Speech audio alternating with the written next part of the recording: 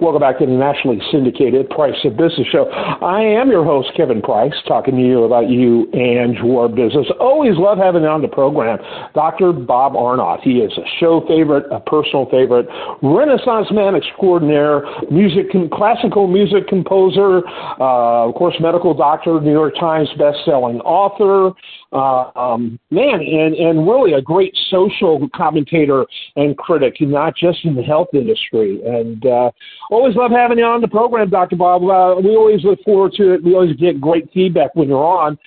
Recently, we had, we saw the presidents of three of the country's most prestigious universities to testify on Capitol Hill about anti-Semitism in their campuses. And man, what a show. I mean, it was a horrible presentation. You sit there and wonder how in the world they even got their positions. Let me start with the thesis because I think time is limited. So the argument being used back and forth was, I heard over and over again, particularly from the Harvard president and now former Penn president, was context. It all depends upon the context. And I think about the early 20th century, Oliver Wendell Holmes, about whether or not in the name of free speech, can you yell fire in the movie theater? Well, our entire country now is so primed for violence and so primed for extreme action. I sit there and how is them saying, oh, you can say genocide when it comes to that, you just can't actually practice genocide. How is that any different from the case, I think it was from 1919, where they declared that you can't yell fire in the movie theater. And by the way, I'm a total free speech guy. I gravitate towards really kind of a more extreme view than most, I believe, especially in the current culture. But to me, dangerous free speech needs to have guardrails. How does this not fall into that? Yeah, I mean, it's absolutely crazy. When you read behind the headlines here, what it turns out is that they all had this very prestigious law firm that fed them these insanely stupid lines. Can you imagine being in 1938 in Nazi Germany when they were talking about the extermination of the Jews and saying maybe it's excusable because they hadn't done it yet? It's just ridiculous. It's completely unconscionable that they wouldn't shut this down. Now, to your point, Kevin, sure, I think on campuses it's gone to the extreme. They've completely limited anything sort of left to, right of left, saying anything, shutting them down and not being able to lecture on campus and whatnot. So, listen, I think people should be able to express their views. And, the best point was Andy Rudy, many years ago, got into trouble at CBS because he had said that parents with Down syndrome shouldn't have children. And that was because they would have children with Down syndrome. But it turned out it was absolutely incorrect. But by shutting him down, he wouldn't be able to learn that. So I think that free speech is important and the back and forth, but it's really clear when you call for genocide and you call for the killing of Jews that it's totally, completely unacceptable, over the top, and has to be shut down. And these academics just don't get it. Now, the thing you probably be most interested in, Kevin, is that what's happened, especially at a place like Harvard, is you have this insanely big endowment now, $50, $60 billion. And so what it has done is it's empowered the left. The left can run around with all its crazy, insane agendas that afflicts on, hardworking, ordinary Americans who just look at it aghast. But they're independent now. They can run away from the alumni. They can run away from the board because they now have the money to press what I think in many cases is a ridiculous woke agenda. Let me give you an example of this. So I have a wonderful little boy, and at the beginning of the year, I talked to the teacher, and I said, listen, he won Math Kangaroo last year for the state. The only thing we want to do is we want to make sure that he stays on top, that he wins Math Kangaroo again. So the teacher said, no, my lesson for the year is going to be, I don't want him to think he's smart. And I go, that is the most woke leftist thing I think I've heard in my whole life. And so we pressed it. 4 months later, we go in. He is 0 in math because he no longer thinks he's smart. I mean, it is just ridiculous how the left, as I say, my quote is, I, like you, I'm completely independent, is the right is stupid and the left is really, really dangerous. And I think we start to see that danger right here with their incredibly flawed way of thinking. Yes, and I'm not a huge fan of the congresswoman who took them to task. Her name even slips me at the moment, but her point was well taken. Imagine if you replaced, when you hear the rhetoric that's been used against the Jews, with replace the word Jew with black, or Jew with Hispanic or Latin. Can you imagine what that would have been? Yeah, no, it's so interesting that, unfortunately, anti-Semitism is sort of the lowest bar. People feel that they get a free ride when they're anti-Semitic, and it's just plain terribly wrong. Now, what is interesting, I think, is just how miscast the whole situation obviously is in the Middle East.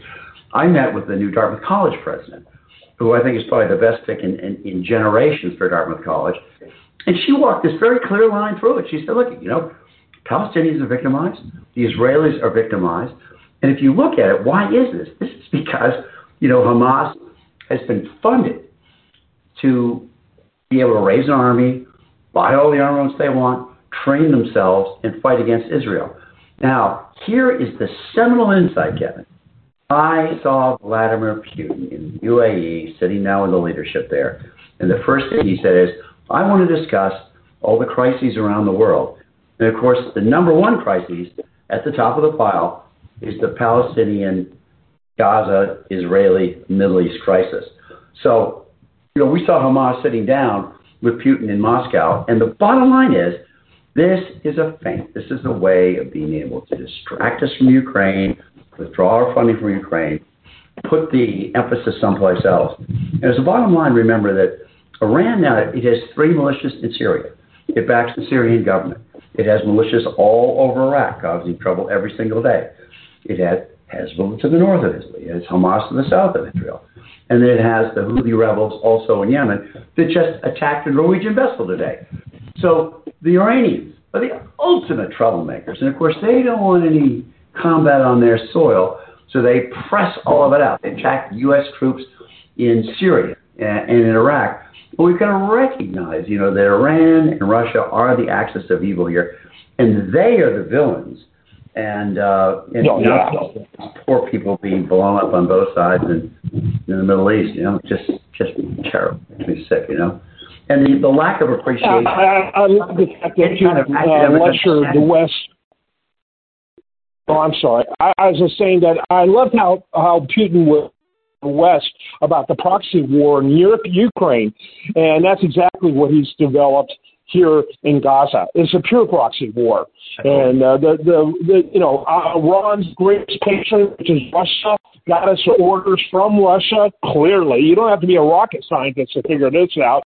And all of these players in this region are doing it, might as well say, directly from Putin. Yeah, of course, the messenger is Iran, but this is a pure Russian operation, in my opinion. And Iranian. The Iranians, the filthiest government on earth that hang young women, kill young women. It's just filthy regime. It's just the most terrible regime you could possibly imagine. But when college students say that they're pro-Palestinian, listen, the people are suffering there. The Palestinians have no love for Hamas. They don't like Hamas at all. They'd love to see them go, right? And you have the Israelis victimized. You have the Palestinians victimized.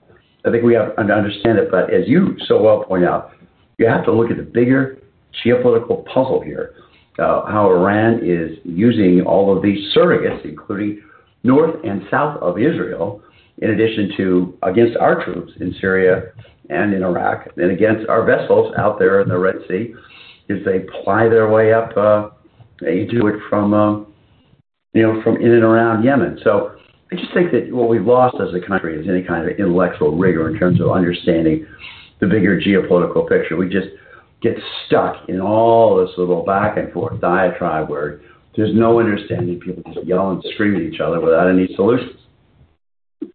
Yeah, you cannot see the forest for the trees. But this is all very strategic, and the timing is so obvious.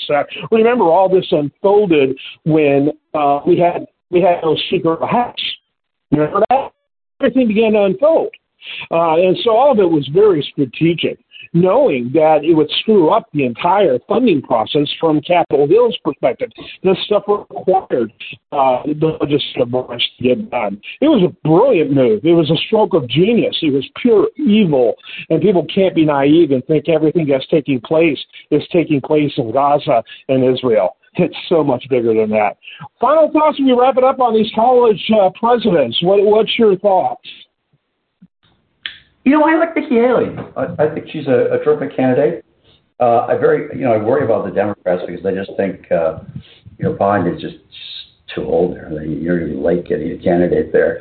But, we've always produced great candidates. I mean, sometimes in the past, and I think there are good candidates out there. We just have to be able to look beyond the rhetoric and find somebody that, really represents the United States. And again, what I find so distressing is, I grew up in New England, and we prided ourselves on really knowing the facts, studying hard, working hard, understanding things. And the politicians now, where they are completely devoid of any kind of fact or reason or narrative, it's just, I think on both sides, just really terrible. As they say, my slogan is, the right is stupid and the left is evil. The right is stupid and the left is evil. Evil. Yeah, that's interesting. Yeah, and I think there's truth to that. Absolutely. As far as these candidates, to me, there's no choice but Nikki Haley. I mean, literally, there's no choice. And she is not someone I would like to see. She's not someone I'd be passionate about early on. But the GOP is so utterly dysfunctional. By the way, the Democrats are too, just for a different list of reasons. But the GOP is so dysfunctional. I look at it as, how do you build a bridge to normalcy for the GOP after what they've gone through? Nikki Haley seems like a logical bridge. Totally agree. I so totally agree. Well, it's going to be pretty interesting. Like, some people can see through it. And, of course, it's the last. Arnold Schwarzenegger always took me aside and said, Bob, it's the last 3 months before the election that determine it. If you have a big terrorist event, it's going to throw it one way. If the economy's going south, it'll throw it another way. If the economy's roaring, throw it back to the Democrats. So you just don't know the issues until the end. Not until the end. That's exactly right. All right, especially these days. They used to say, we would know by September, Labor Day, right? Remember in the old days? By Labor Day, we would know who would win. We don't know squat any time, including the night before. It's incredible how much has changed. Just one of the many things. Always love talking to Dr. Bob Arnot. He is a personal friend. He's a show favorite, and always look forward. As soon as we end our segments, I'm like, how long until I get Dr. Bob back on? Thanks as always. Well, that's super kind of you. I really appreciate it. I'm Kevin Price. You're listening to the nationally syndicated Price of Business. Stay tuned for more after this.